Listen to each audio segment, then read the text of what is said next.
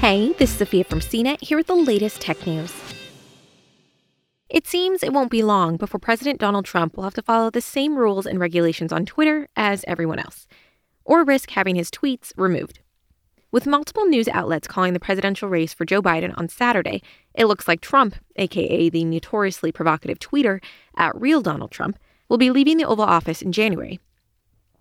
And at that point, his tweets would no longer be subject to the public interest exceptions Twitter makes for government leaders. A Twitter spokesperson said in a statement on Saturday that the exceptions policy applies to current world leaders and candidates for office, and not private citizens when they no longer hold these positions. The social network leaves up some posts by officials, even if the content breaks its rules against things like abusive behavior or glorifying violence. For instance, in May, Twitter let stand a tweet by Trump that referred to anti-racism protest and included the comment, "When the looting starts, the shooting starts."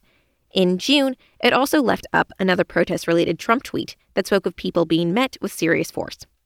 More recently, a number of Trump tweets containing baseless claims about the presidential election have been left accessible to Twitter users.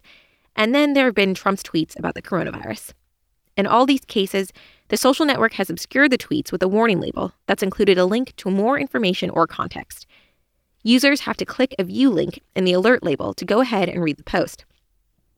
Twitter lets tweets remain accessible in this way if it determines they're in the public interest, which means a post directly contributes to understanding or discussion of a matter of public concern, according to a company page about the exceptions.